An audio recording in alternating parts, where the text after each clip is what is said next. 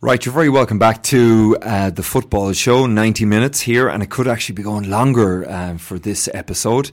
I am delighted to be joined on the phone today by Richard Cahill. Now, Richard is currently on the committee of CDSL, and he's going to be telling us all about fundraising. But first of all, Richard, I want to ask you, where does your soccer, roots begin when it comes to Clare and its football, and how you made your way to the executive?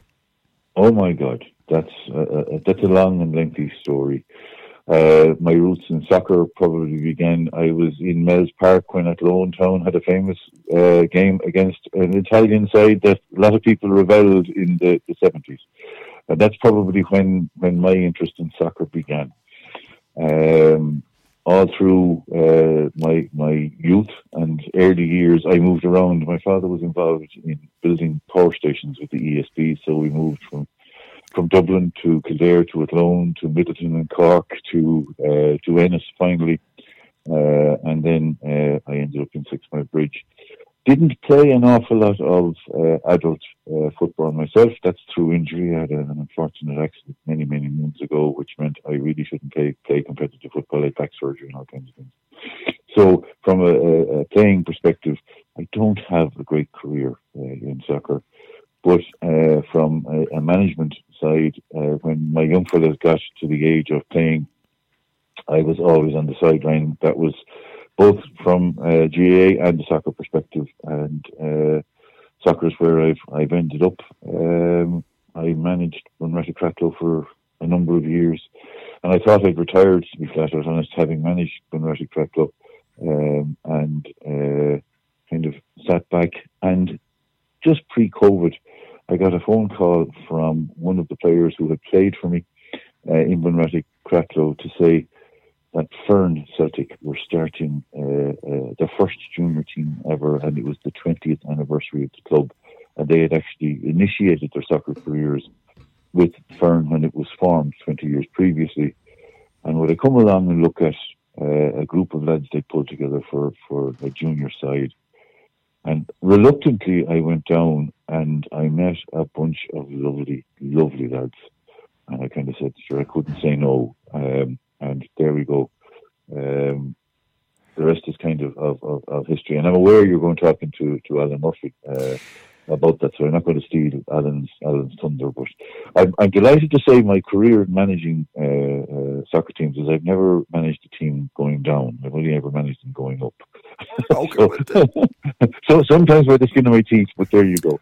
Yeah, but it's the fact, I think everyone that has soccer at heart has some form of involvement, whether it's going back to their own playing days, either management, or they have a son or a daughter playing football. And, you have that connection, you kick every ball, and being a manager, being there, worn the T-shirt, it's not easy, Richard. It's not an easy gig, Oh, it's a tough gig. It requires massive commitment. Absolutely massive commitment. But I've been a fan of the game all my life. I actually was a season ticket holder in Lansdowne Road, and I used to sit beside, of all people, Mikey Kelly from Limerick. So, my God. So I had to tell you, he was there with his club and I was there with mine, and we had many a chat, if you know what I mean. And from that perspective, Mikey was a lovely fella. Do you know what I mean? But that's soccer through the 80s and 90s, when Ireland were in heady days, if that makes sense. So certainly far headier than they are at the moment. But Saipan soured all that. It certainly did. And of course, the breaking news this week with the Nations League is that we have the old enemy again coming up. And you weren't by any chance at Lansdowne Road the night of, the disgraceful scenes really that occurred that night. You weren't up there? Believe it or not, just purely by luck, I missed that game. I had a family function on and couldn't go to that game, and that was the only reason I wasn't at it. And thank God. Yeah, thank God. And as I said, horrific. No, I was at the most recent friendly up in the Aviva against England, but I think it was held at 12 o'clock in the afternoon, and I remember I got a ticket by pure chance from a gentleman who lives in the Mount Shannon area, who happens to be English, a big English fan, and but he's made his home in Ireland. And I remember he rang me and he said, "Would you have any interest?" And I said, "Sure, why not?" And in fairness, when the English fans, when they're out in numbers and they're boisterous and they're supporting their team, they're a very colourful sight, and which is great. And we hope that, as I said, that side of the game is shown when we do play them in the upcoming Nations League. But listen, what did I want to say? I don't want to be going down rabbit holes as we tend to do on the show. Clare District Soccer League, who came up with the whole development of what is now currently known as Frank Healy Park as such? Is it a committee venture, or was there one or two, let's say, bodies that decided this is something that we need to do? So I suppose the need to advance Frank Healy Park is extremely obvious. When you look at the demands, you look at the requests to use it, and it just can't facilitate it. The other notion that people are very aware of, and I would have been very aware of in my first year on the executive, while still managing Fern, looking for locations to train as a team, and being aware that even for the little leisure AstroTurf inside in Cloughley, inside in the middle of a housing estate, there's actually a waiting list of teams who want to book that. And it's not fit for use for an adult team to train on. So there isn't enough suitable training venues for the number of teams that want to use them. And certainly when you get to the stage where you have, I suppose, early GAA season teams doing pre-seasons, etc., looking for AstroTurfs, it's just bananas.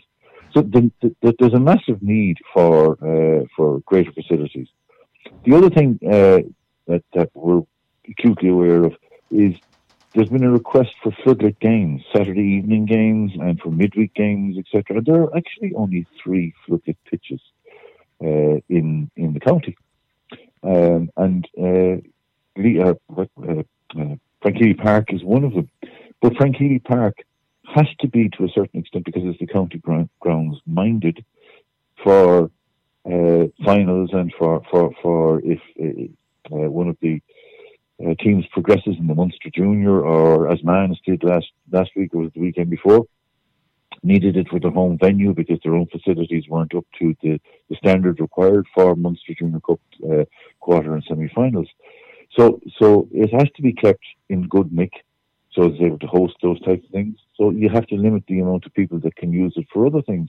And I suppose we were very acutely aware of the demand and that it wasn't meeting demand. So how do we address this?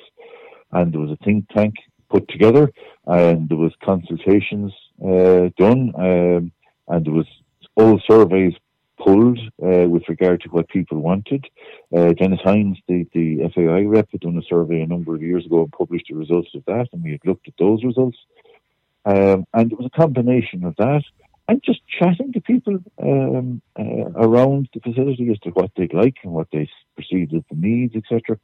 And I suppose the development plan evolved out of that. What's needed and what's achievable. And when well, listen, as I said, everything is developing so fast from an infrastructure point of view in our daily lives, whether it's a service station adding a fast food, restaurant, or whether it's automated, pumps to even ordering your food. Everything is getting more automated, and I suppose into the future, even with the talk of AI and all these different bits and pieces. Just give us a quick summary of basically the fundraising activities that you hope to pursue for the current year. So the fundraising for the current year, we decided whatever fundraisers the league would take on, they would also have to benefit the clubs, because at the end of the day, the league belongs to the clubs. Frank Healy Park belongs to the clubs. It doesn't belong to the CDSL. The CDSL is just a representative body of the clubs. So the notion was that a rising tide would have to lift all boats, so that if we were plugging into fundraising, plugging into the clubs to do fundraising, we'd have to do something that could greatly benefit the clubs. we put together the notion of a last man standing, because that's, I suppose, it's the bread and butter fundraisers for soccer clubs. And we said this is something that people would be familiar with.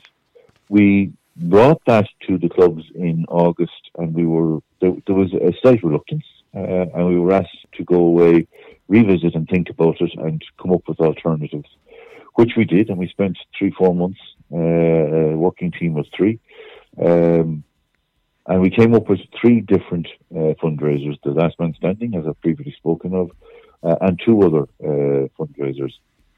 And we invited in the chairs and secretaries of all the clubs just after Christmas, and we presented a lengthy presentation, which was the development plan, where we intended going.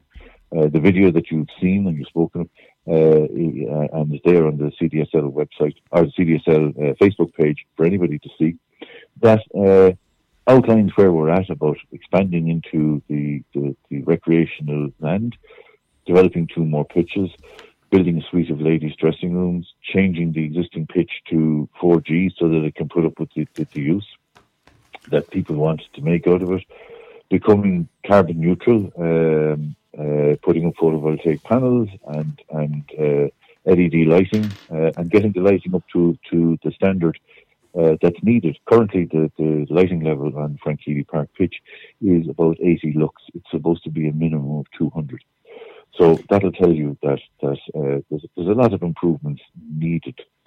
So we presented all that to the clubs, and then we presented the 3 fundraisers. And the meeting strongly expressed the opinion that the chosen fundraiser should be the Last Man Standing competition, but they asked that they could bring it back to their clubs, and they did. And we asked them to come back to us within a week, replying to an email if they had any objections or whatever. And the feedback was extremely positive. Last Man Standing is where we were going.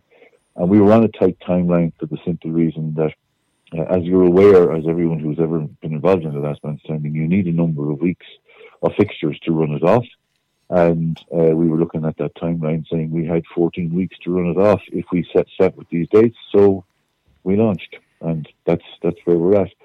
The joy of the Last Man Standing is if you take each ticket costing a tenner, the split on that is the club gets $4.50.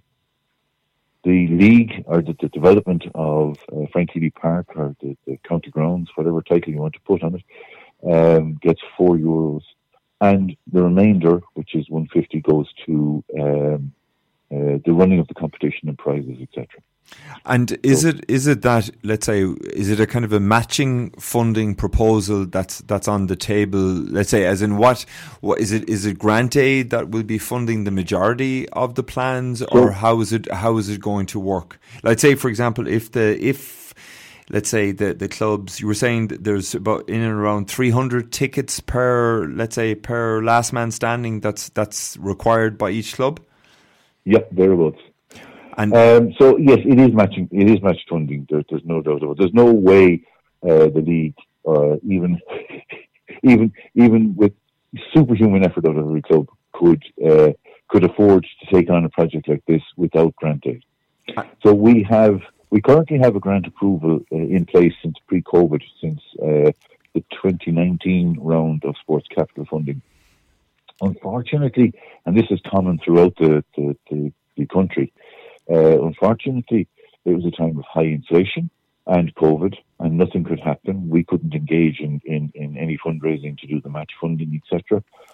And the project, because of inflation and inflation in the construction industry, the project became, I suppose, unviable to a certain extent. And we had to regroup and rethink, and we also had to try and address the funding gap between what the project was now going to cost and what the grant aid was. But we had 60,000 granted to us. We still had that available to us, and we're going to spend it. We're in a negotiation with the department in Killarney with regards to that and how we can make best use out of that 60,000. We have subsequently applied for a regional grant. Now, a regional grant is something that only a league could do, or a a county body could do. And that opened the door to apply for up to $500,000 in funding. And we have applied for, I don't have the exact figures in front of me, but we've applied for, I think it's close to 490,000 in funding. And what that is to do is to put a 4G pitch in place so that Frank Park will be available to teams whenever they want it.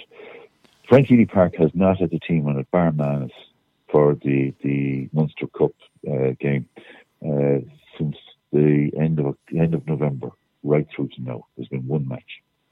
And that's just down to weather. Yeah, but the weather has been atrocious. I'm going to bring Luke in. Absolutely, but the problem is the demand is still there. Oh, of course, no, you know absolutely. What I mean? So we have to address the demand, if you know what I mean.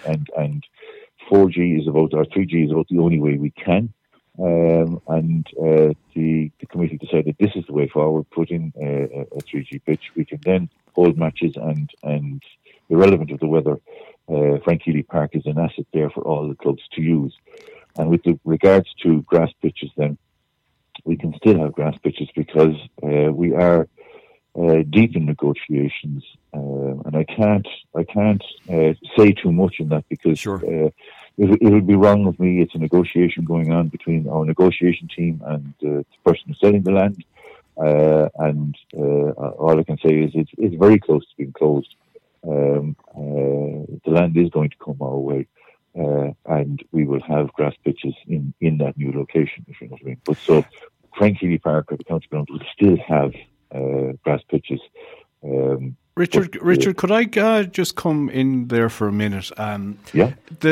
The total plan that you have is to be done in stages, I take it. You know, we'll say the Astros is one part of it, and then there's further development, you know, if the land becomes available and stuff. What at the minute is the proposed or estimated total cost of this? Have you figures? Cost of acquiring the land, changing the 4G pitch, building dressing rooms is approximately 850,000. Okay, and you've said that you have potentially 50 or 60 available to you. We have a grant aid of 60,000. We have some cash on hand, and we have an application in for $500,000. That we are relatively positive of, and everything is going to be dependent on that grant. But the $500,000 grant isn't. You don't get the $500,000 per se. You get maybe 80% of it or 85% of it, and you have to come up with the remainder, if you know what I mean. So we're fundraising now to be in a position to make use of the grant. It's match funding is basically was what you're looking to raise. Yeah, you can use the word match funding. The interesting thing about Sports Capital 2023 is they didn't announce the total amount of the fund. They said they'd wait and see what was applied for. So it's very hard to know what proportion it's going to come out at. And we just have to wait and see. Yeah. Whether we get 70%, 80%, 90%, we just don't know. Yeah. But it was decided that Clare Soccer needed to put itself in a great position to make the most of that. Yeah. Would it be in a position then for the next round? Sports Capital comes out about every 3 to 4 years, and the next round in 3-4 years' time will be available for the developing the grass pitches. Yeah. So you know what I mean.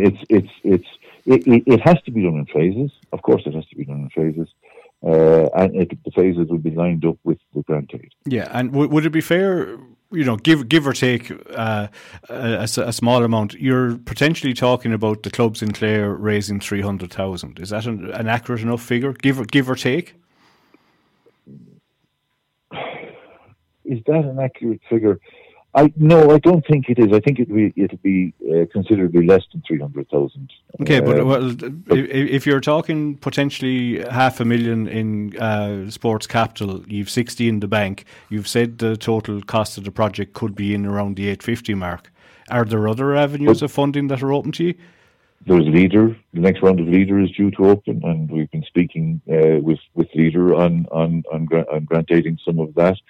And they've invited us to to send in a letter indicating that we have a wish. So there will be other avenues of funding open to us, but we have to apply and we have to wait for the funding rounds to be announced, etc. Look, there are always rounds of funding coming up.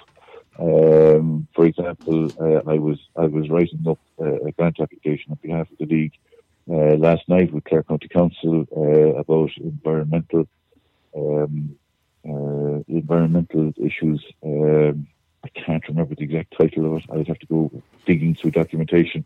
But you're always hearing of sources of funding, and as the grants officer, I have to go and investigate those and see what's available and how best to position portions of projects to capitalise on that aspect of a grant. For example, this environmental grant from the council, we're looking at changing all of the electrical fittings inside the existing building to LED fittings and low energy fittings, and again trying to make Frank Healy Park.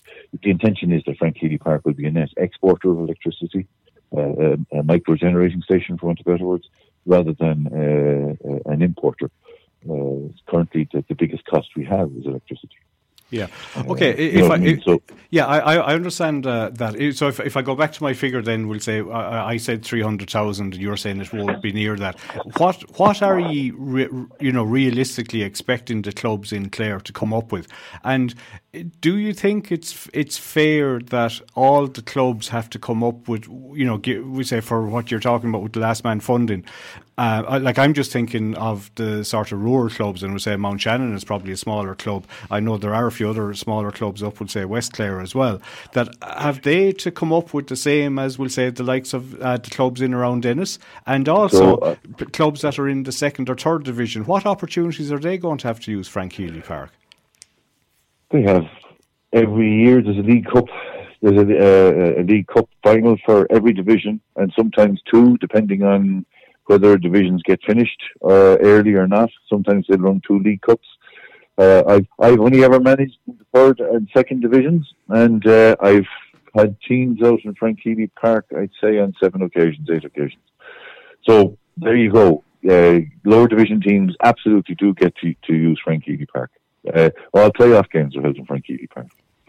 So that's a nonsense, for want of better words, that clubs don't get to use Frank Healy Park. I didn't say that they don't get it, but I said, are they going to have the same opportunity as, we'll say, some of the clubs that might be up in the Premier, competing in other competitions as well? I wasn't calling it as a nonsense. I understand. Yeah, I hear you. Well, you could look at Manus, second division team, in the latter rounds of the Munster Junior Cup, using it.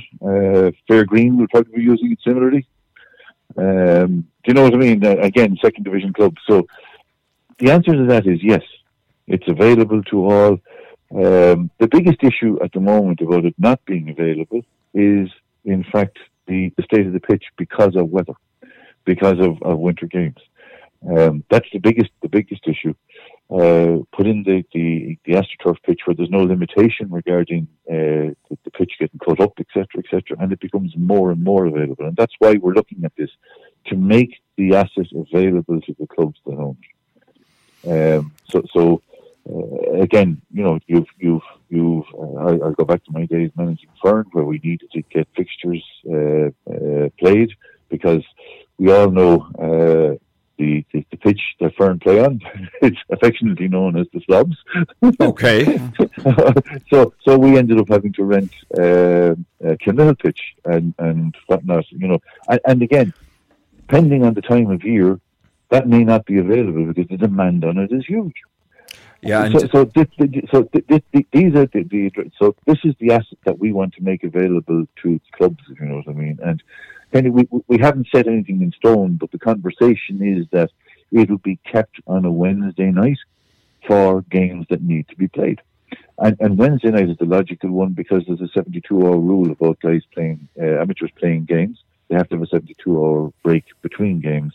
So for there to be a break from Sunday, it has to be Wednesday, and from Wednesday it has to be to Sunday, if you know what I mean. So Wednesday night is the ideal night to play and get rid of fixtures that need to be played and can't, or where there's a backlog, etc., etc. So it's the issue with Frank Healy Park not being available to clubs is down to more the grass pitch not being able to put up with the use that's required. So we're looking to address that. With regards to your the other point you made, as I said, the 300 tickets per club is based on experience, and it's based on clubs that I've been with and clubs that other people have been with, and we're talking small, lower division clubs, and they've hit the target of 300 quite easily. So we said 300 was a reasonable target. It is incentivized to sell more tickets if you're a bigger club, but it's incentivized in a balanced way. Excuse me. There is a prize for the clubs selling the most tickets, pro rata to membership. So if you have 20 registered players and you sell 200 tickets, it's 10 tickets per player, if that makes sense. There you go. Similarly, the same ratio will be calculated for, one of the big clubs, Shannontown or Avenue or whatever, who have 50 or 60 registered players. It's calculated on the number of tickets per registered player. Okay, well, that's fair. That's fair. So there's an incentive there for people to sell more tickets. Okay. By the way, this is anecdotal. There is one individual with one very rural club who has reported to us that as an individual, he himself has sold 90 tickets. Excellent. Well, that's good to hear. Well, you know what, Richard? You always have people that can do certain jobs really well. I'm a very, very bad ticket seller. I wouldn't sell a raffle. I prefer to clean. I prefer to. You have a lovely saying. What you call it in your promotional piece when you were narrating, let's say, the development of Frank Healy Park, and you said, "Not a urinal in sight," and that was something that grabbed me straight away, because I've had to clean a urinal many a time, and I would prefer to clean a urinal than sell a ticket. Believe it or not, that's just me and my other walk of life, so to speak. Richard, I admire you for the dedication that you obviously have in relation to this project. It is like climbing one of the mountains in the Pyrenees as such. Lads at meetings will always go, "Oh, jeez, that's grand. Some of the lads will kind of put their head down as kind of going, "Listen, it's just it's nearly 9 o'clock. I'm heading back home now, and I'm not going to say anything now because it's going to extend the meeting, and I'm going to get eyes from across the room kind of going, Jesus, Johnny, did you have to say something? We were nearly out of here." And you know what I'm talking about. It's the typical kind of thing. If, for example, right, I'm not being devil's advocate because I'm very positive about all the promotion of soccer, and that's the reason we do this podcast on Scariff Bay Radio. If clubs don't come back with the required numbers and bits and bits, because the deadline is very close on the 14th of February. I mean, is there going to be a kind of slap across the wrist? Is it going to be a case of, lads, we're going to have to extend the deadline or start it? What do you is there a plan B? There isn't a plan B. The agreement at the last delegate meeting was the clubs take the tickets and do their best. But the appeal was to genuinely go out and do your best. Don't make a mockery of yourself by saying yes and then not giving it the effort.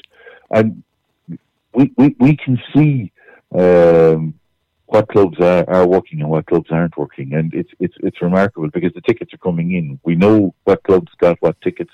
And the computer system is just kicking up, and we know where they're being sold and where they're not being sold, if that makes sense. So, with regard to there being retribution, I don't think there's going to be any retribution, etc. Clubs not engaging in this are actually just letting themselves down, because it's a massive fundraising opportunity for the club itself. The attraction of a €6,000 prize. Believe it or not, I sold a ticket to Brendan Ogle. I don't know, would you know who Brendan Ogle is? Yes, absolutely. The Union guy. Yeah. I have Brendan Ogle's ticket right in front of me here. Ticket number. But hold on. But Richard, now, in fairness, like, he'd be on a decent salary now. He could afford it. Is he retired now? Is he not retired? No.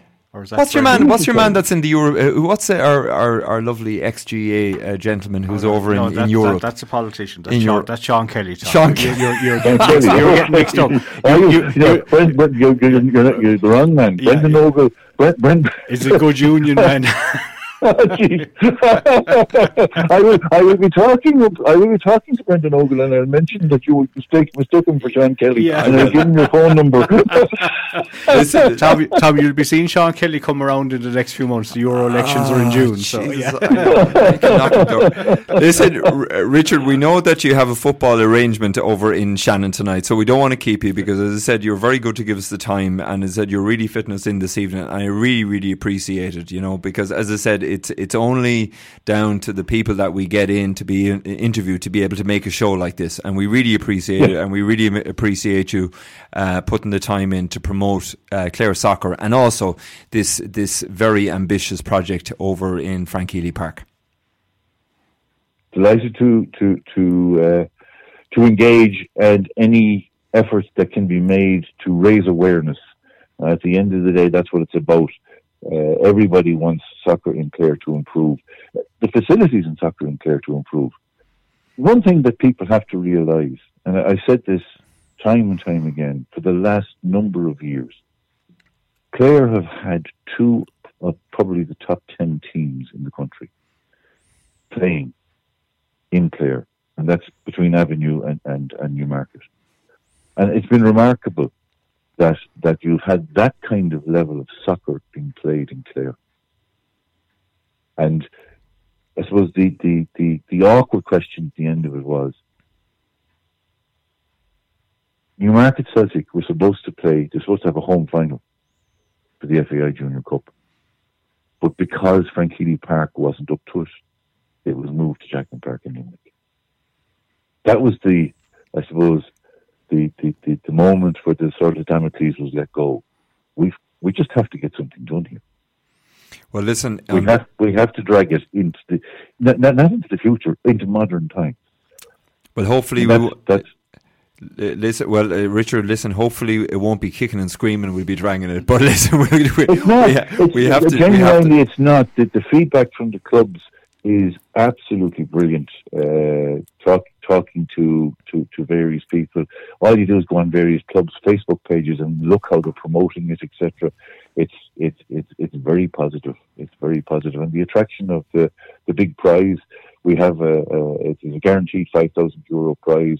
We have 6,000 budgeted, but because of licensing laws, we have to go through the court system to get a license. But that court hearing isn't actually happening until next Wednesday, so we couldn't advertise the bigger prize. But we've guaranteed the 5,000, and the bigger prize when we get our license next Wednesday.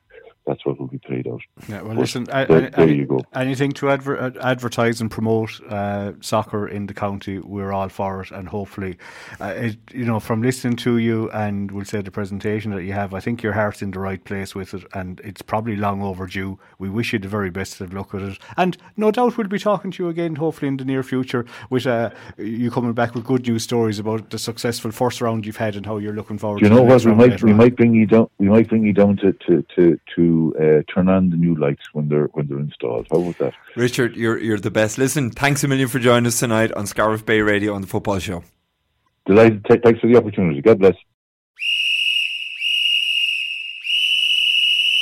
Now, it's the 90-minute Clare football show. Could be going an awful lot longer than 90 minutes for this episode. We're delighted to be joined now by Robert Clancy. I suppose, Robert, I could call you Mr. Kilrush Rangers, really, because I've met you at many Clare District League soccer meeting, and you're always there, a bit like myself over the years. Well, I suppose it tends to happen that the same people from the same clubs, usually the same 2 or 3 guys kind of out there year after year. So yeah, I have been there from day one. We were formed in 1977 under the name of Leadmore Rangers, and I was a very young teenager and I played in the very first team, and I have been there ever since. I'm going to ask the most stupidest question possible, and I tend to fall into the trap of stupid elements. Leadmore Rangers, was there an ice cream company? Of course up there in was, that Tom. Do you not know your Clare history at all? Of course there was. Out the road to Kilkee. And is that the reason they were called Leadmore Rangers?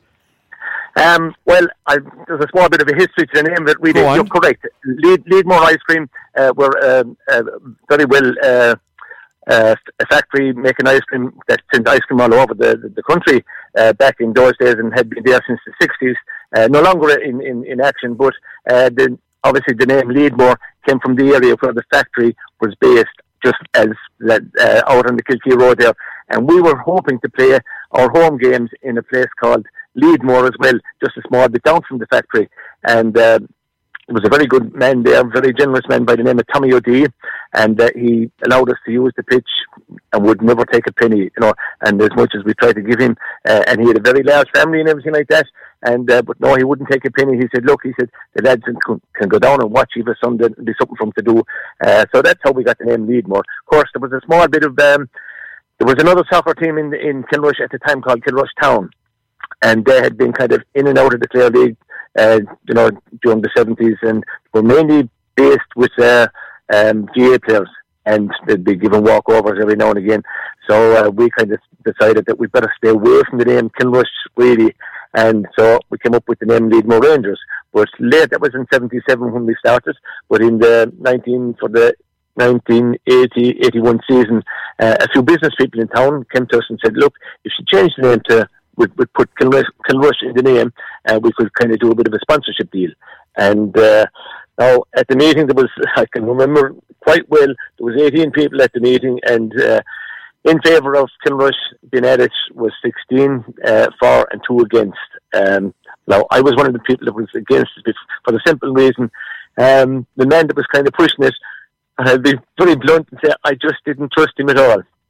And he was a Dutch guy, had come to town, and kind of he disappeared shortly after. But the name, we stuck with the name Kilrush Rangers, and we think it has a nice sound to it. You can't deny that, all right. So, listen, can I ask you one question, Richard? We'll say your current status at the minute, club-wise, number-wise, and we'll say potential for underage structures or numbers, we'll say, that are in, we'll say you're in a rural area. Well, you're rural enough. If you've the town up there, all right. But as we all know, rural depopulation is sort of rampant all over Ireland, and there's a fair amount of it out here as well. So, how are you fixed from that point of view?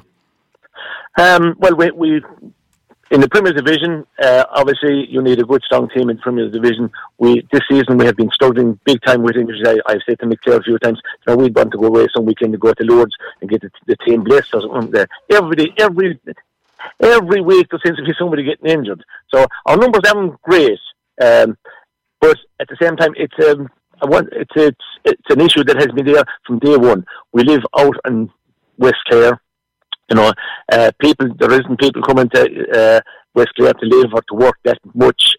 People usually tend to work maybe at Moneypoint or something like that, but they would live in Ennis maybe, or even further apart, even coming across from Kerry.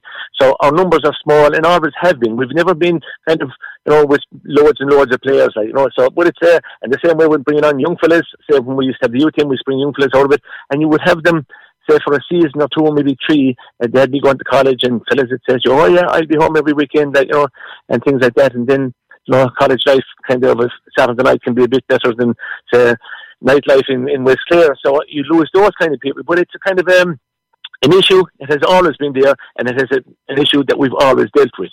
When you think that you're getting near and maybe a good squad of players, next thing someone says, well, look, I'm off to England, I'm going to America, or Canada, or these places that people just travel more now than ever. So it has always been immigration from West Clare, like most of the county, has always been high. So it's a situation we know that's there, and it's never going to get, sometimes you might get a season or 2 and you'll be doing okay, and then you lose a few players, and you just have to go back again looking for players. And when we had a youth team, it was nice to be able to pick out the best youth players, and you'd have them for a couple of seasons until the wheel turned again and you had to grow. But we're there since 77.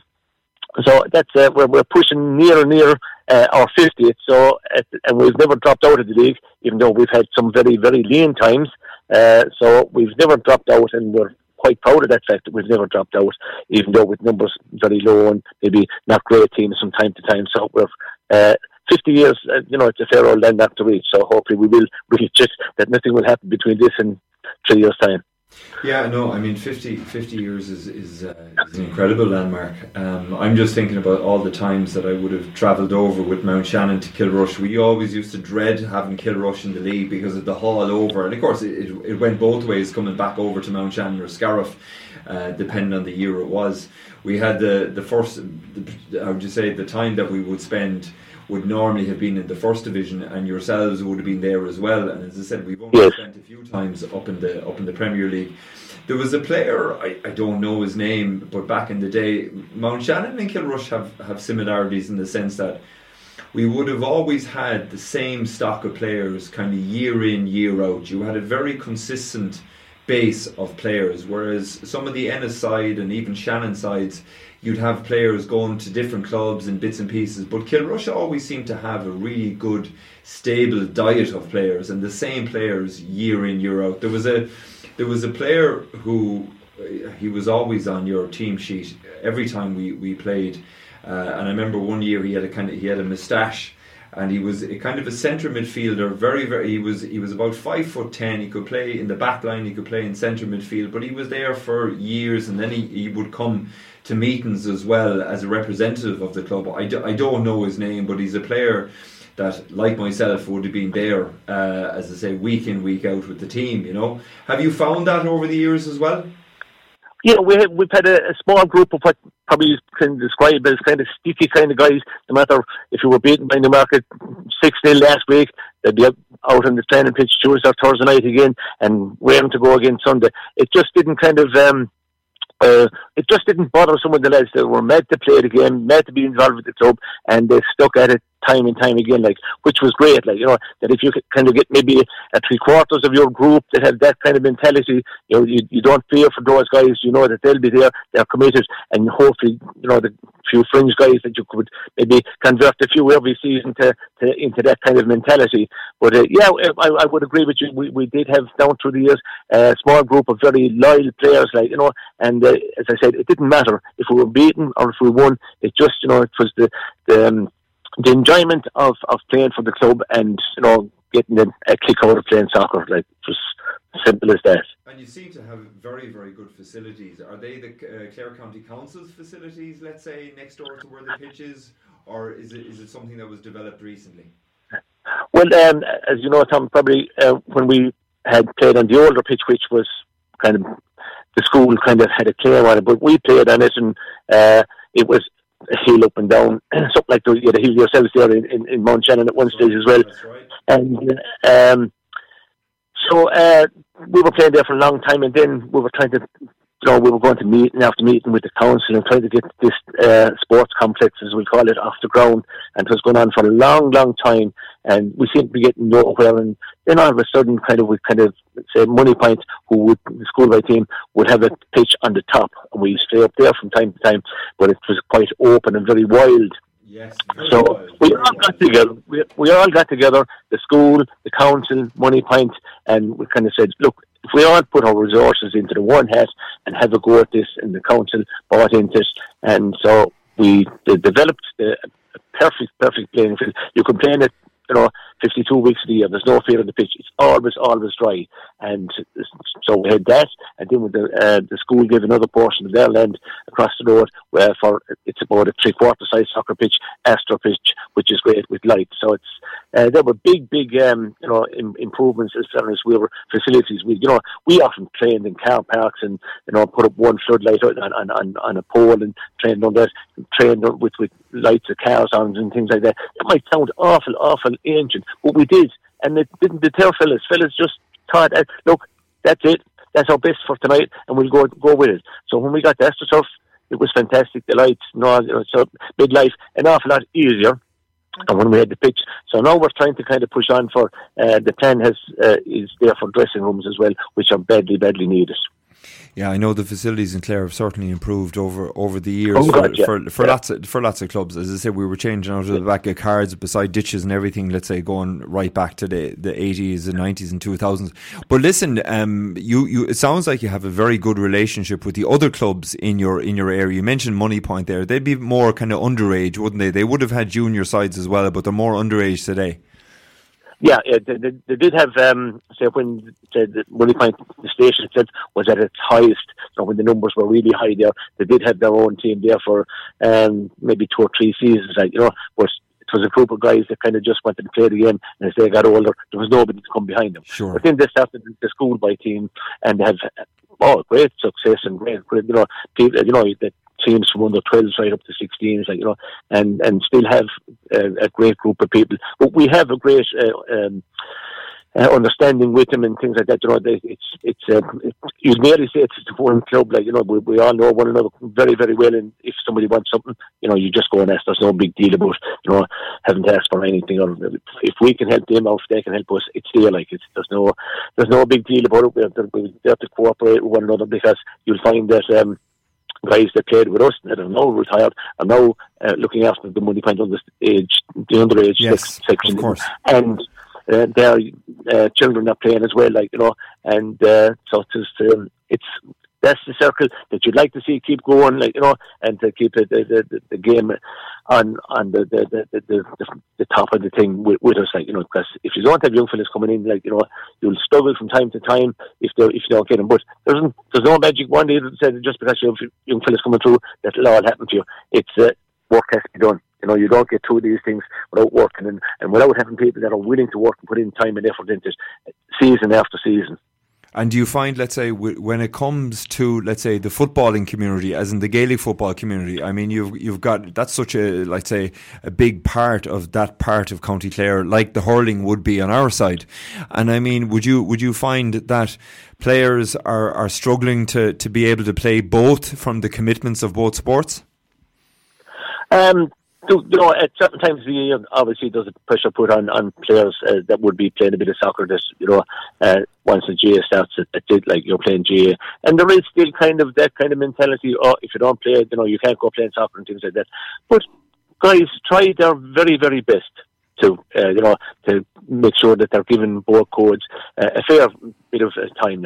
Obviously, sure. There'll be times that come that you can't be in 2 places at one time. But yeah, there's no kind of the kind of, shall we say, the badness kind of feeling that was there from years back, isn't there. Some people just kind of don't see the sense of the soccer being there. They would prefer if we disappear completely like that, But I think if people are playing games, if I was manager of a GA club and if I had 4 or 5 fellas playing soccer for the winter, getting fit, and knowing that the club is being, there's training, there's matches, it's organised, it's done properly. That fella, if he wants to play GA during the summer, he'll be a lot sharper. He won't have to be running him up and down hills for hours and hours to get him fit. He will have a certain level of fitness anyway. So, but no, there's the guys do their best. It doesn't always work out, but they do their best to get it, to keep everybody happy. Not easy, and it probably will never be easy, but they do their best. It's that's all you can do at the end of the day. And let's say, would you have a vision for Kilrush Rangers going forward now from a point of view? Would it be Premiership kind of status, maintaining Premiership status, or is it mainly to have a really good, healthy club with lots of membership? The aim is always, for every club, I suppose, that's not playing in the Premier Division, is to get there. And yes. Once you get there, then it's, say, for the smaller clubs, and I would describe ourselves as a small club, to stay there it's hard to get there, and it's equally as hard to stay there, because you're up against teams like we've all seen the Market Avenue, the Shannon teams, Bridge United, and those. They're big, well-established clubs, and they have the players, and they always will have the players, and always will have the better players. Whereas we might have said maybe 2 or 3 players that we would consider to be very, very good players, and the rest maybe good players. But those teams will always have the pick of what's going, and it's. I won't say it's easy, but it's a lot easier when you have a pick of players and from places like that. But I would like to see the club progress into being a well-established, I can't see us winning the Premier Division every 2 or 3 years or anything like that. But I would like to see us be competitive in the top division and to stay there as long as we can and to develop players and make sure that people in the West Clare generally, that people, if they're interested in soccer, that they can come and play with Kilrush Rangers. We have quite a couple of lads from Dunbeg, chap from Kilkee, chap from Clare, and we've always had that couple of players from outside of town that have come along and have always been very welcome, and they get stuck in with us that it's there's no ill feeling just because they're not from Kilrush or anything like that. We take the players and we get on well with them, and then it helps the whole thing. Geez, if I was a younger man, I'd nearly move to Kilrush. That's a bit of an advertising in itself. I'd be nearly accepted over in Kilrush. Luke, you want to say one final thing? I was just going to say, that mentality is sort of great to hear in a way, because it's a little bit like, we'll say, Mount Shannon here, playing Scariff, but they sort of get players. Soccer wouldn't have been as established over here, with the exception of Tulla. But now we'll say you look at East Clare, you've Kilkishen, Tulla, Mount Shannon, and we say go a bit further, we say you've Bridgetown as well. So there is it's like it is the world game, as the man says. And in East Clare, West Clare, it's great to see it sort of surviving and hopefully thriving long into the future. So we wish you the very best of luck. Yeah, well, it's tough going. There's no doubt about that. But if you have people that are willing to put in time and effort, and I was just have to say too, from a sponsorship point of view, people of the whole West Clare in general have been always very, very good to us. We have a thing going there at the moment, and we've had it for a couple of seasons. We get our matches sponsored, and when I came up with the idea first because people used to be saying to me, I'd like to do something for you. And they'd say straight away, I can't sponsor a set of jerseys or anything like that, no. Something small. So I came up with the idea and said to them, look, will you sponsor a match ball? Will you sponsor a match? And they said, oh, yeah. And now people want to do it. People may say, geez, I must be due to sponsor a game. So they've kind of bought into the thing, and it has made things a lot easier as well. And things like that give you a bit of a boost and keep you going as well. Well, it is a great idea. It is a great idea, and it's a little bit like the shop that you have up there, as Tesco say, every little helps. Yeah, exactly. It sure does. Robert Clancy, listen, from Kilrush Rangers tonight, Mr. Kilrush Rangers, as I was told. Oh. We're going to be speaking to Michael Clair very soon to talk to him about the team. He's manager of Kilrush this year. Thanks a million for joining us here on the football show here on Scariff Bay Community Radio. Thanks a million, Robert. Thanks very much, Tom, and I'd like to say hello to all those people down there in that part of the world that I meet from time to time. So it's great, and best of luck with the show. Well, listen, you're a bit of a legend down in these parts as well. They all know Robert Clancy. Oh well. Okay, I'll go so before you say anything else. Okay. Good luck, Robert. No, Tom, what can you say? I'm trying to catch my breath. We've got loads of characters on this episode of the Clare Football Show. It's definitely going to be more than 90 minutes, I'd say, for sure. Well, we'll see, but we're going to play a song, and I'm going to ask you to pick a song, just because we need a break now before you sort of try and line up our next guest. What's happening in the music world these days? I sort of lost touch around 2009. So, you know what? We'll play Dua Lipa, Houdini. That's how do you say? That's the most played track on radio at the moment, and it's only 69 cents if you go to iTunes. All right, so we'll play probably less than 69 seconds of Dua Lipa. So yeah, she's probably going to get an award in the Grammys or Oscars or whatever. The Grammys. Well, she was on. I know, but she was on the Barbie movie. Okay. Yeah, big hit from that as well. Yeah, Dance the Night Away or something. Sorry about that. Sorry. Right, we'll be back in a minute.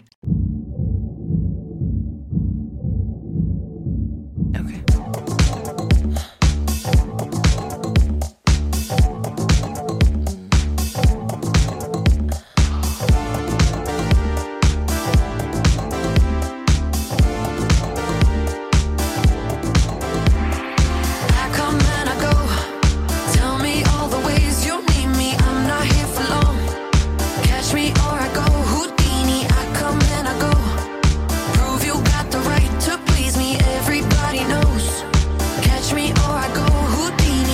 now, Tom, that was Dua Lipa, apparently. That news to me. But from Dua Lipa, we're going to go to the hallowed grounds of Fern Celtic. So take it away. What a great name, Fern Celtic. Where did it ever come from, a name like that? We're delighted to be joined by Alan Murphy, who is the manager of Fern Celtic's junior team. Alan, thanks a million for joining us here on Scariff Bay Community Radio on the Football Show. How are you doing? I'm good, Tom, and thanks for contacting us.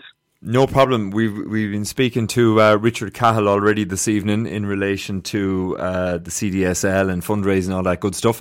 Richard was a former, I suppose, manager in Fern, and you are the current A-team manager.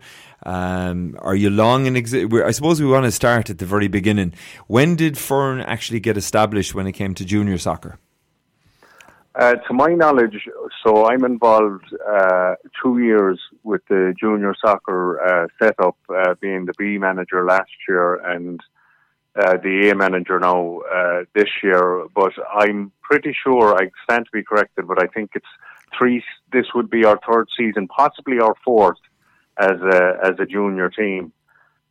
And would you have started in the third division and then let's say moved up? That's the lines of protocol to follow. Like when you're, say, for example, Fairgreen Celtic, who are now in our division, in the second division, they started last year in the third division. Some people might look at that as, you have a team that could very well be first division or Premiership quality with the players they have, but you do, as I said, have to follow the lines of protocol, and you start at the lower division. Which is, I suppose, in my opinion, it's not a bad thing. Like, you make your way up gradually, like Avenue did in the 80s there. They went from one division to the other. I suppose the more you start going up, you start appreciating what every different division is, and you have a more appreciation of the achievements you have as you go along the way. It's very important, as in being there, bought the T-shirt, starting the third division, and as I said, it's a different ball game completely. And even when you step up, you've got a different level of refereeing as well. And then, as I said, you look on at the players playing in the Premier, and you say, Jesus, maybe one day I'll be up there with the lads and whatever. There's a passion involved in, how do you say, local soccer, but also you're a bit of a Leeds United fan. Well, there's no such thing as a bit of a Leeds United fan, Tom. It's either like anything else, it's all or nothing. No, look at if I just talk about myself for a second. Sure, absolutely. Because you asked, my love for the game came from that great Leeds team of the late 60s and early 70s. I'm showing my vintage here now, but nearly 60 in April. But my first ever soccer game that I saw was Leeds winning the 1972 FA Cup, and Alan Clark wore number 8. My name was Alan. I was 8 years old. It just made total sense to follow that team. Of course it would. So that's where my love, that and growing up in Hermitage, I have a great goal still to this day from Hermitage. I'm not long gone from there. Hermitage had very good teams back in the 60s, competed passionately and very competitively against the Liffords and the St. Michaels of the time, and were in many hockey cups. Sadly, they only won one. But I watched, family members and neighbours playing for Hermitage there, and subsequently I ended up playing for Hermitage. Started off with an Avon Celtic team in which would have been the CSSL of its time, but it was called the Clare Juvenile Soccer League. I started at 13 and made my way onto a Hermitage Youths panel that I didn't see much time because they were so good, the players on that team, and then went to the B team and then played for the A team. And then I moved to America and started my own team over there. Oh, very good. Yeah, I did. As most Irish lads around the area did, I ended up playing in the Bronx League in New York. And because I was living in New Jersey, it was quite a travel to go in and out. And sometimes, if depending on how your games went, you weren't coming out straight after the game. So I was stationed in New Jersey. I was asked I worked with all Italian-American lads, and they were big into baseball and stuff like that. Okay. But they asked me, they knew I was playing soccer. They said, would you coach PAL, which is the Police Athletic League, Right. that they have in many of the towns there. And that's where I started my coaching, and then I just wanted to start my own team, which I did, which I'm glad to say is still going to this day. And many of the younger children of the parents who were playing on our team, one of them is now running the club over there in New Jersey. That's great. I mean, I just think I've a good friend over in, he did live in Chicago and he's now in Phoenix, but he would have played for Chicago Celtic, and at the time he said the league that was very much ethnic orientated. So you had a Mexican side, you had an Irish Scottish team. There wasn't much of a mix. You kind of aligned yourself to a certain community. In fact, and just to echo that, because New Jersey is like only, it's 25 minutes from the George Washington Bridge, which leads you into New York, and because you're in an area like that, there is many ethnic backgrounds. And the first year I can remember in 1988, we were the only Irish team, but we played teams that were predominantly Italian. El Salvador was another team that were from El Salvador, Jamaican, and a German-American team. So it was very much an ethnic league. And gladly, we finished fifth the first year, and we won the league the next 2 years. Something we were very proud of. I was going to say you nearly could have had your own World Cup, but you won something, so therefore Ireland wouldn't have been competing in that competition. About the 90s, I suppose we'll say, were you still in the States come 94? I was, and I paid €300 to watch, or $300. We actually got a club. We bought it through the club. So there was, I will tell you exactly now, we paid $3,500 for 10 of us to go to see the Ireland-Italy game. And it was well worth it, because I never thought for 1 minute, I thought, growing up with the Irish teams we had, although they were very good with the Johnny Giles, of course, I have to mention him, but Steve Highway and Liam Brady and all of them, then they always fell at the last post in qualification. But I never thought I'd see an Irish team in a World Cup, let alone to be at that event, and then to see them beat Italy with a tremendous goal. It was just so worth the money, and I will never forget the atmosphere in Giant Stadium, which was about 20 minutes drive from my house, where I was living at the time. It was a phenomenal day. It was just fantastic. Yeah, it was a real carnival buzz, and of course you have the Italian-Irish connection there as well, with families and so forth. So myself and Luke are how would you say, have been big MLS fans for many years. I go back to my first jersey with the Chicago Fire getting. I can't remember. I think it was the very first time I went to Chicago, and I fell in love with the place. Luke is more a Bostonian now. Luke is very much how would you say, the New England Revolution. So we often try and keep tabs of what's happening in the MLS. Do you miss it? Because it certainly was taken off, let's say, in the States since Beckham arrived and so forth. It's a lot more like when I was there, the New York Red Bulls didn't exist. They were the Metro Stars, they were called, and they were predominantly Latino, and that's just the common fact of what they were. And it was in its infancy, and because it was in its infancy, I would watch any football, because back then you were starved of soccer over there, because it wasn't a prominent sport over there. I to this day, I love the NFL. I used to go to the NHL, and I love the NBA. I was a big Boston Celtic fan, a huge Larry Bird fan, and I got to see live from a court, I saw them playing. But as it grew, and you're dead right to say that, actually, I cannot get over when I watch some of the games now, or the highlights of the games, the amount of people that are in the stadiums there. It really has taken off. I would say it has taken off more in the last 12 to 15 years than even after the 94 World Cup. It didn't take off.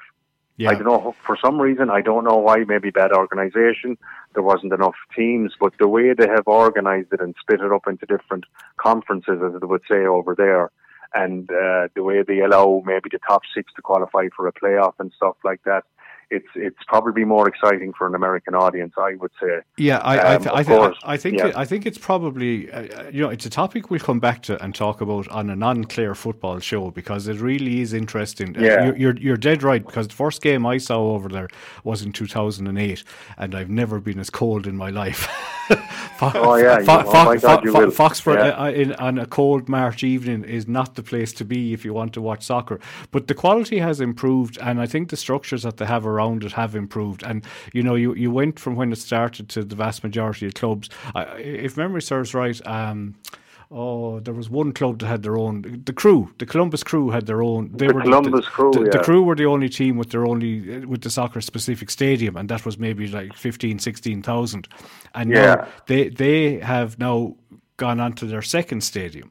So it's progressed. It's just an indicator how the game has changed and developed. And you would have had maybe 3 teams that weren't playing in NFL stadiums, and you now only have about 2 left that are. You've Seattle and the Revolution, and the Revolution have been buying land in Boston for the last 20 years. But that's another story. Listen, we better get back on topic. We'll talk about that another day. Tom. Okay. Yeah, no, listen, Fern Celtic, right? Second division this season? Yeah, second division. We were promoted the first year, so we call it 2 years ago. And last year I went to the last game of the season for us to stay up. I remember because I was involved with Avenue for 12 years, schoolboys, and so as were the lads, my 2 boys who now play for Fern. But it was kind of a sad, sweet victory when it was Avenue we beat last year about 3 minutes to go, and it was my son that scored the goal to keep us up into the league. And subsequently, and unfortunately, Avenue were going for a playoff spots, which we denied, but we hugged afterwards. And a bittersweet moment. Because I spent some time there. I have, as I say, I have a great draw for Hermitage. It's where I'm from, and I have equally a great draw for Avenue to this day, because I was there for so long. And it's like when you're with a club, you just it branches off. It's not just about the coaching. It's like, even if you don't have a kid in it, like, you meet so many other people, and you have a whole new circle of friends, so to speak, and 1 or 2 enemies, I suppose, along the way as well. Yeah. Oh, well, look, that's the nature of competitive sport. And when your own kids start to play, then there's a different cycle that begins. And as I said, you're there kicking every ball from the touchline. And it's like everything. Time goes so quickly. Let's say the season so far, how's it been? Okay, so it's a bit of a mixed season, but it's at the moment we're again, so to speak, on track. So we started with 2 Shield competitions, and we did quite well. We didn't reach a final, but I think a compliment to the CDSL is starting a Shield before a league, because when you start, regardless if you have the same players you have on your team from last year, there'll always be 1 or 2 that will leave, go to college or work commitments, and you bring 1 or 2 on board from other teams. And it's a great opportunity for you to see the new players filling into positions where the older players are the lads who played in that position before left. So the Shield was very beneficial to us more than anything else. Not saddened at the fact that we didn't win a trophy in it. It was a whole building exercise, and I think we benefited from it. And it showed at the start of our league that we won our first game, we drew our second game. The equaliser was scored with about 3 minutes to go, but we were on the right track. And then for some reason, like my beloved Leeds United, when December comes, it doesn't suit us. So we did. Unfortunately, we had 3 losses in a row, but we've started the new year now from January. We like to start early with the training, and we've started with a win again against Avenue.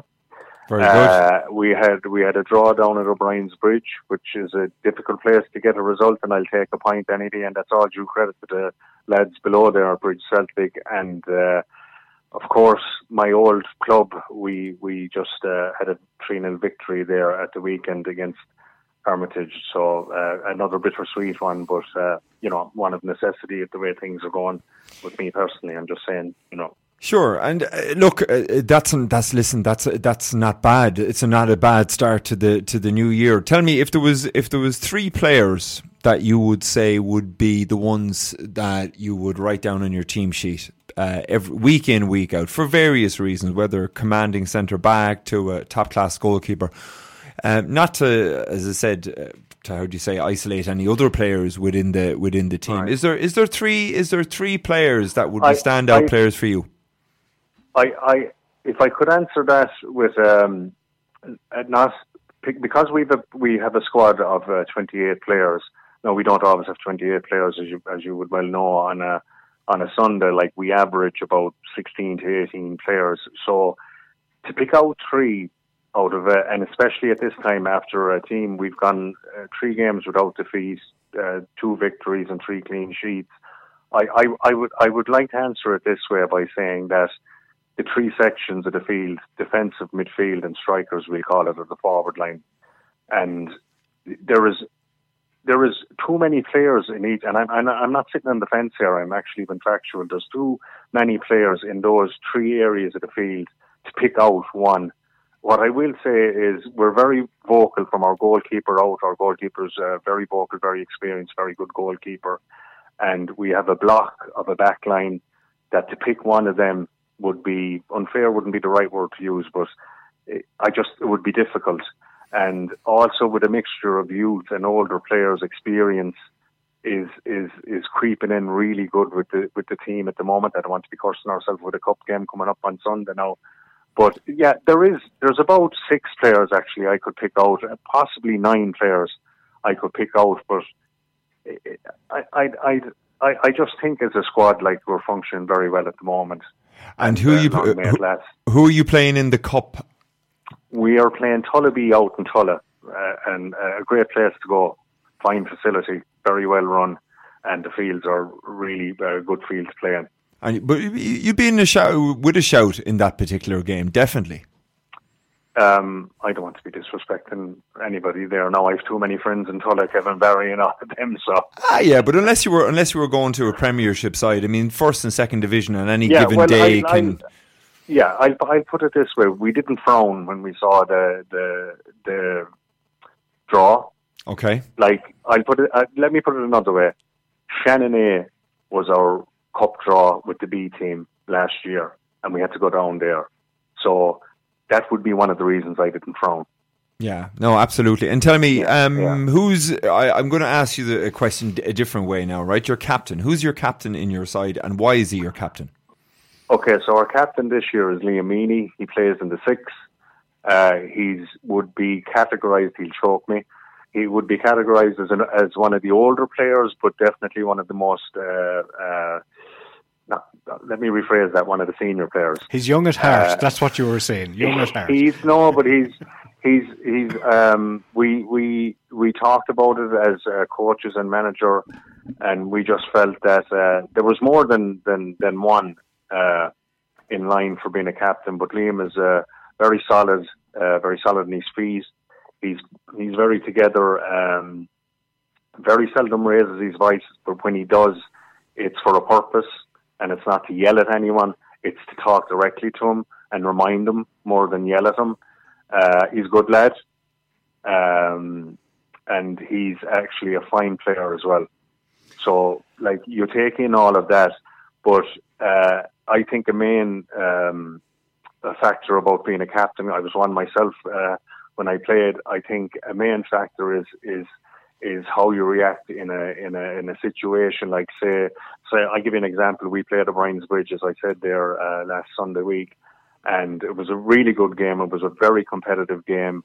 We were on top for, I would say the best part of the first half, but in the second half they hit us with corner after corner after corner. Now, I just mentioned the block of a back line we have, and we were complimented afterwards by one of the O'Brien Bridge players. But Liam would be the man I would say the odd time talk to him, and it's never, lads, Jesus Christ, excuse my language, I'm sorry.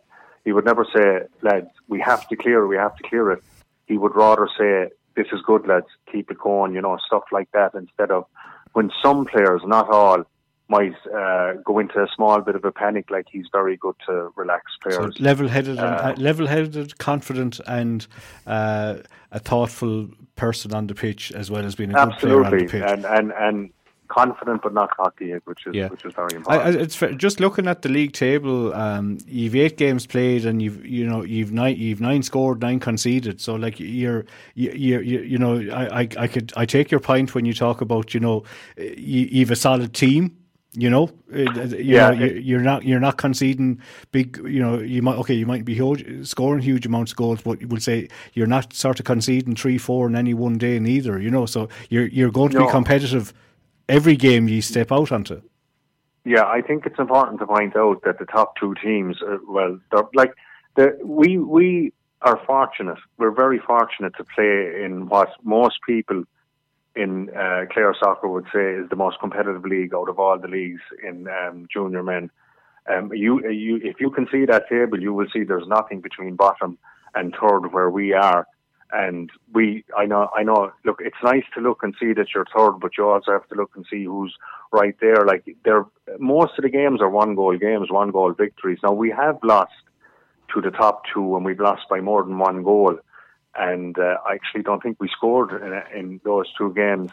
But I will not make an excuse at all. It's just they're 2 fine teams. Like, they're 2 really good teams. They're playing very well at the moment. And, as you know from being involved yourself, like, not every Sunday you're going to have the players you want to have. And unfortunately, it does happen at time when you're playing a big game, you don't have some of the players you want. But as I also pointed out, we have good backups as well, so it's all in the day, it's the look at the draw, but I'll go back to what I said about our 3 previous games, and that's what we're working on now, and that's what we're looking at going forward. Well, you're definitely in the mix coming towards the important part of the season now, and then coming into the end of the season. Just a quick word on your underage. How do you say the system that you have with Fern? I'm involved, let's say, in the schoolgirls and schoolboys with Mount Shannon, right. And Fern have a really well established youth setup. That's right. Okay, so as I said initially, I'm only 2 years with the club. I moved. I sold my house in Hermitage and moved out here about 2.5 years ago. And I talked to you briefly today about when I was asked to get involved. I said, look, I was 4 years away from soccer. I wasn't going to commit to anything. So I went from, in inverted commas, helping out the B team to be the B team manager, to now be the A team manager, and I'm acting chairman for the club at the moment because that's just the way it is. So it's all or nothing.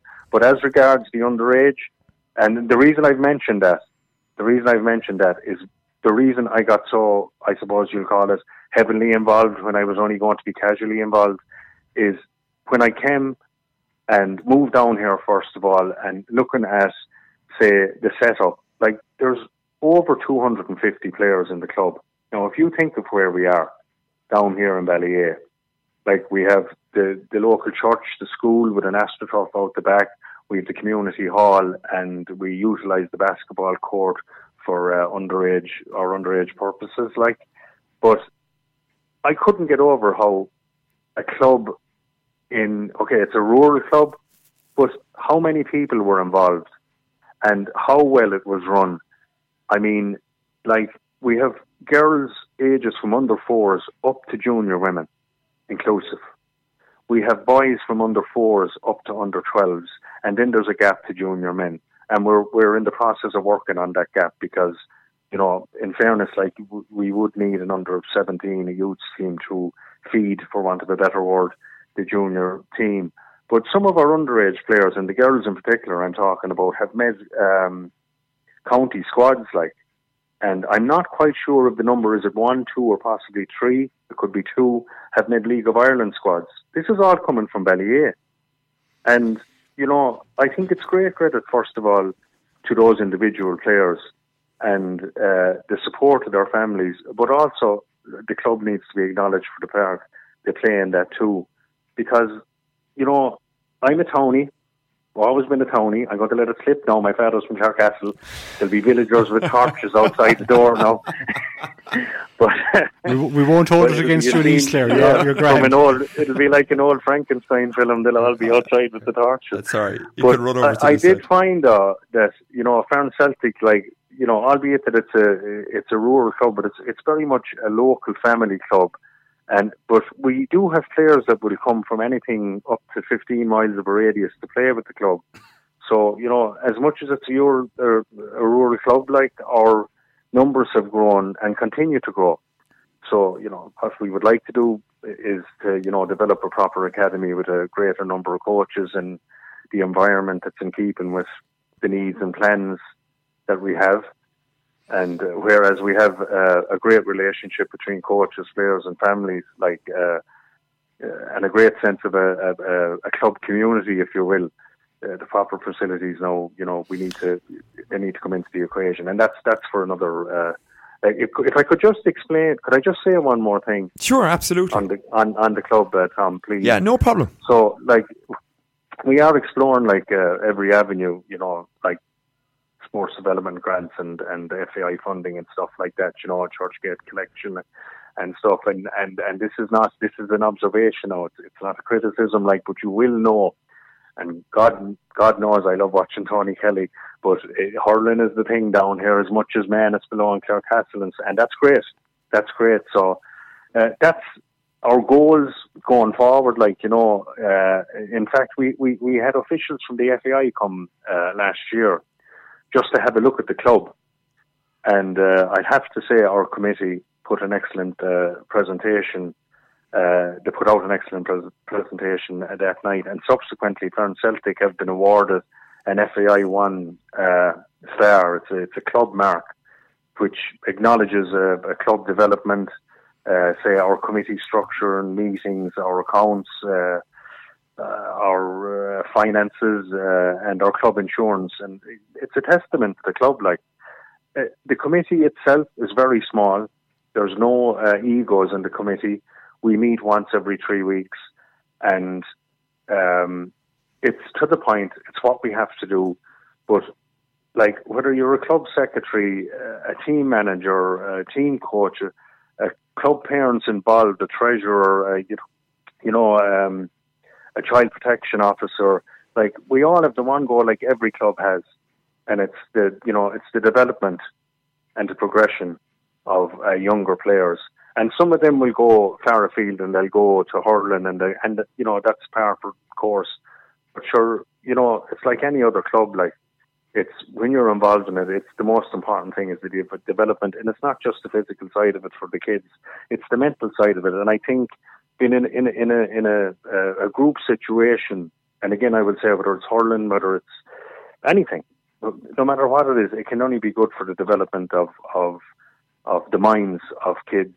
And, if you can win a few games and maybe a medal on the way, then it'll be great. The FAI are actually returning at the end of this month to present some of the undergirls teams with medals that they won here last season. And they've also, because we did get the FAI Star club mark, they gave us a signed jersey from the Irish ladies soccer team, which we not quite sure how we're going to do it yet. We might auction it off, sell some tickets or stuff like that. It's just another way of developing some sort more of an income that's coming in. But that was I'm trying to sell something there. I'm not trying to actually sell something physically, but what I am doing is really doing my best to promote the club, because I'm a townie. I had no intention of getting involved in any soccer, going back to where I was or where I am or getting involved. But I'd have to say from the second or third week I came down there, the bug bit me, and it bit me so much so that I'm in the committee now. Alan, sorry for that. Alan, can I just say you're an ambassador for your club in so many different ways, and we're delighted that you love American soccer. We're delighted that you joined us here on Scariff Bay Community Radio for 90 Minutes, the football show. We're gonna leave you now. We have one more interview to get done before the 90 minutes are up. Look, can I just say thanks a million, and you've provided a most wonderful insight into the club, and Luke is sitting here beside me, how would you say, with an awful lot more knowledge than he had when we started this evening coming into our studio. We've had all our heaters robbed by the other crew from next door. So we're sitting in here, and you're warming the cockles in so many different ways, Alan. And look, a big thank you to myself, and I'm sure all the listeners will certainly be very impressed with all the bits and pieces that are going on with Fern Celtic. What do you think, Luke? And best of luck going forward. We'll hope for a competitive game against Tulla. You know, but we can't go against our East Clare clubs over here, but we'll wish you the very best of luck against them. That's understandable. Yeah. That's understandable. Listen, Alan, thank you so much for joining us this evening on the show. Thanks very much for having me. Thanks a lot, Tom. Not a bother, and the very best of luck for the rest of the season with Fern Celtic. Thank you very much. Thanks a million. Thanks a mil.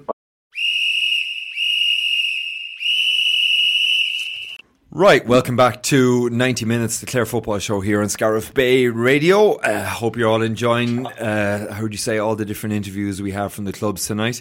I have Michael Clair on the phone, direct pitch side, literally. They're just after finishing training over in Kilrush. Michael, thanks a million for joining us here on the Football Show. Not a bother. Thanks for giving us the opportunity to talk to you, Tom.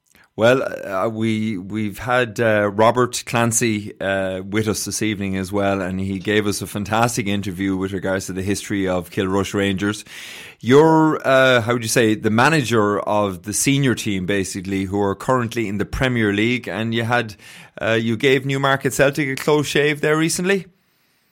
Yeah, we played them last Sunday here at home in Kilrush, and we gave a good account of ourselves, all right. Now, having said that, we played them in the Munster Junior Cup over in Newmarket there in October, I think it was, and they beat us 2-1 there.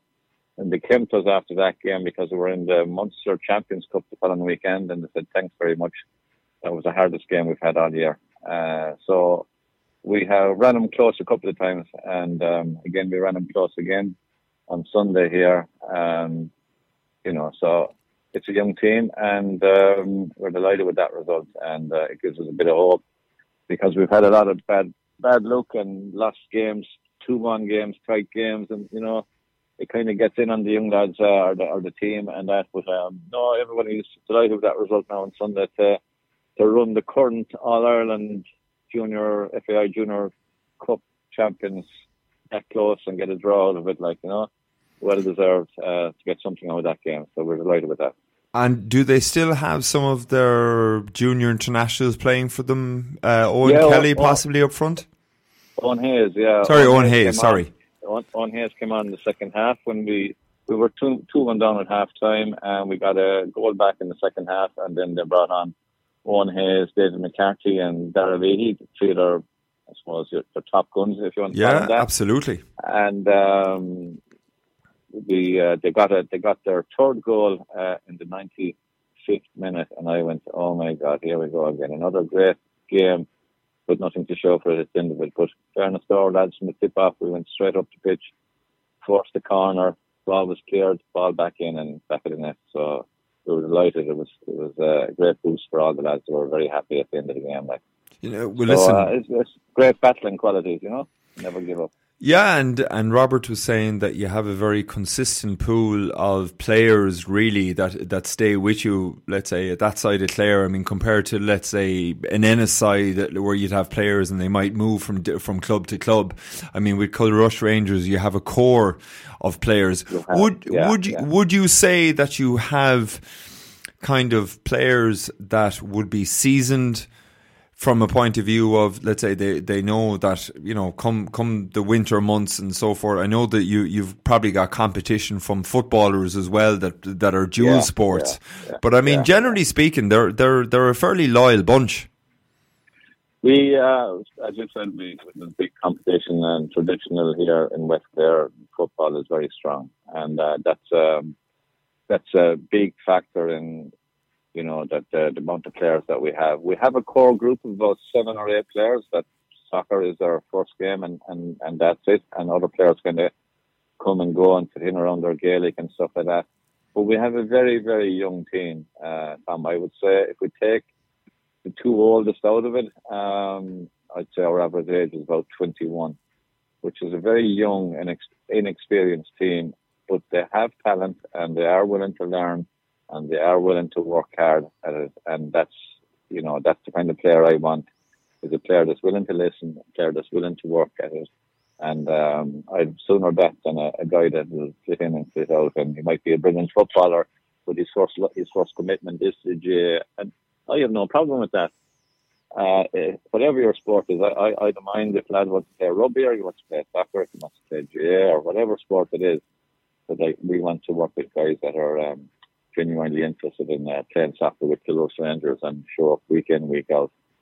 And I think this result is a big boost, and that it will help lads to kind of say, we'll give this, we'll stick with this and see how far we get. Because we have a talented bunch. They're young, they're inexperienced. A lot of them are in college. A lot of them are working their way up the country, and that's the nature of things in West Clare. It's hard to keep young lads, in East Clare and Estate. You're close to Shannon, you're close to Limerick, whereas West Clare, lads have to travel for work and travel to go to college and stuff like that. So it's not easy, and then you're trying to Gaelic football on top of that. It's not easy to keep it going. But we have a core group, and while they are young, they're good workers, and they're willing to listen, and they're enthusiastic, and we're happy to work with that as well. And Michael, I'm going to ask you the tough question, and that is key players. 3 key players that you would see as first on your team sheet week in, week out, that give you that kind of foundation in the side. Which would let's say I know there could be 5, there could be 6, there could be 7. Yeah. Is there any 3 that come to mind if you were sitting down and you were like, give us 3 players that you would want in your side week in, week out? Yeah. I suppose first name I'll nearly put down on the team sheet is Kirill Antonov. Kirill is from Ukraine. He's back in Kilkee, and he came to us last season. Very little English, and interested in playing football. And he had been playing football back in Ukraine before the war started, and had to get out of Ukraine. He's only 21. He was selected this year on the Oscar trainer team, and he got a few minutes there against Kerry. He's a very nice young lad. He's only 21, so he came to us when he was 19. His English has improved. The style of football is completely different to what they play in Ukraine. They're more technical, they stand off, and we've had to try and train him to, you have to close down the space. You can't give lads, especially in the Premier Division in soccer in Clare, because the standard is quite high, and there's a big jump from coming from First Division to Premier Division. And you know that, being involved in Mount Shannon. Oh, yeah, absolutely. Absolutely. The standard is very high in Clare at the moment with Newmarket and with Avenue and that. And that's the standard we're trying to get to. So we had to take Carol, and we had to talk to him, and we had to explain to him, Carol, don't back off. Close down the space quick. Don't give him time to turn. Don't give him time to look. Because if you do, they'll get a shot off and get a goal. But Carol is a super talent and a very nice young lad. So he'd be the first guy to put down in the team sheet. And I may have missed it, Michael. What position does he play? He plays centre half. Okay. So he can play midfield as well. Okay. And actually, last Sunday, our left full back got injured, and I had to move Carroll to left full back. And so from there, he scored a goal. He scored a second goal against Newmarket last Sunday. Excellent. Another name I put down is our captain. Patrick Clare is my own son. He's 25. He plays midfield. He's played underage with Lifford all the way up along, and we're playing Lifford this weekend. As a matter of fact, the last team that he captained was Lifford under 14 or 15 team, and he's captain for us now this season. And he's playing very well in midfield, and it's a midfield general, and very cool and composed on the ball. He's only 25. And the third name is always down on the team sheet as well, is another. He's a Polish guy. Norbert Knucki is his name, if I'm pronouncing his surname right. And Norbert was playing centre half, but we decided, and he looked for the change himself. We decided to try him up front and see how he goes as well. And Norbert is he's settling in there because our main striker, what happened to last season, happened again this season. Our main striker got injured.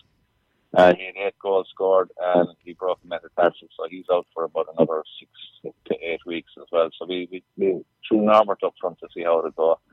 And Norbert is playing well. And there's one other player I'll mention as well. And Norbert's only 22. And one other player I'll mention is Jamie Griffin. Jamie's a local lad from Kilrush. Super, very stylish, very technical player. He's only 21. He's down in college in Cork. So hence Friday nights to facilitate these guys come back and be in time for training and that. And Jamie got selected on the Oscar trainer team, but being in college in Cork and coming back for training, that wasn't really on. But super talent, lovely player, and I think would get onto any team in the county. So I'll give you 4 names. I'll give you those 4 names. Yeah, I'm just saying the kind of the geographical mix that you have, and even as I said, the commitment that's there.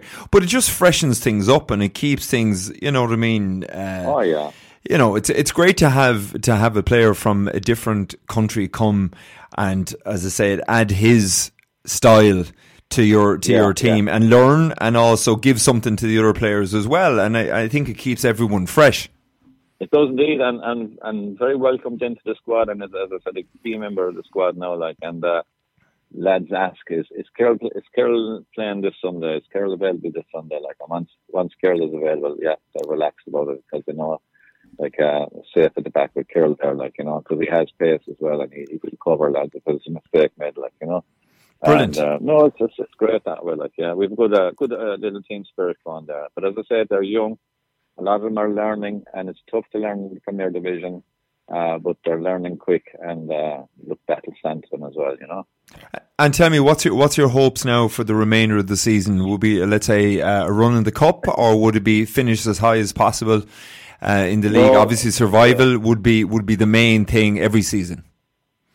Survival is the main thing. We got promoted 2 seasons ago from the First Division to the Premier Division, and we were the 3rd team from the First Division to go up, and people said to us, probably too soon for you to go up, you probably prefer to stay in the First Division again. And I said, no, if we're qualified to go up, we'll go up and we'll see what it's like and we'll do our best. So people were kind of as the obvious ones to go down last season, but we stayed up comfortably last season. Now, we've had injury problems this season with our striker getting injured, but also our goalkeeper. And we've struggled all season to try and find a goalkeeper to cover for injuries. And so 2 goalkeepers got injured in us this season. One guy ended up in hospital and was seriously hurt, and he was in hospital for 2 to 3 weeks and was out of work for a month afterwards. And the other guy just got injured in training, not training with us now, but got injured in training, and he's out for another 4 weeks. So, as you know yourself, Tom, the goalkeeper position is probably the most important position on the pitch. So we've got to ask lads to standing goals, and that's not on. No, it's never the same. No, I was let's say back in the day, I was always the number 2, and as I said, But the thing is, I was also a goalkeeper. Whereas, let's say, if you have to get someone to stand in that isn't a goalkeeper. It's very difficult because it weakens and your own players know the story. Like whatever about the opposition, they might say, "Geez, your man is going in goals, sure he might be handy enough," but your own team know that what you're putting in there. So it's a big deal to lose your keeper. It is, yeah. So we've been unlucky there, but we think we have that position covered now. We have a young lad come to us in the last couple of weeks.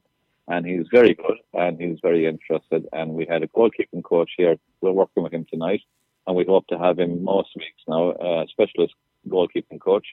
And, he's willing to learn, and we'll provide the opportunity for him to learn as well. But the main priority, as you said, Tom, is to stay up.